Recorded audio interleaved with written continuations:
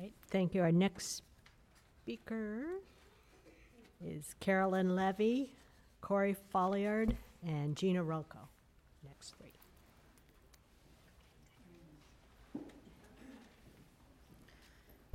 Good evening. My name is Caroline Levy.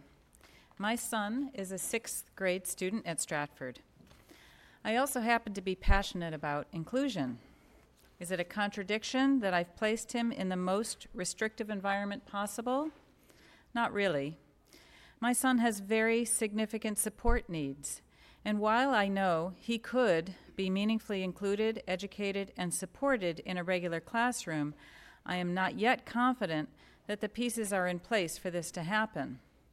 Stratford also happens to be in our neighborhood, which allows my son for the first time to be in a neighborhood building, even if it is a lottery school.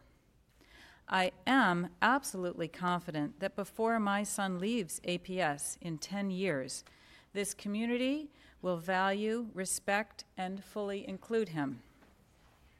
Right now, there is a limited vision for the students at Stratford. I have a vision for a Wilson school with composite programs which do not have choreographed interaction and disparate goals. One school, one administration, one schedule, one directory, one PTA, one student body. We all look forward to continuing to discuss how best to remedy the Wilson building situation.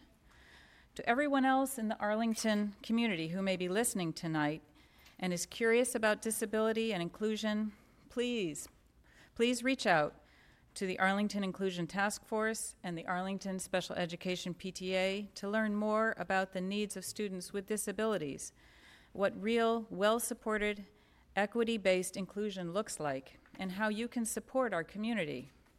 We welcome you and wish to support you, and we will do our best to help you feel like you belong.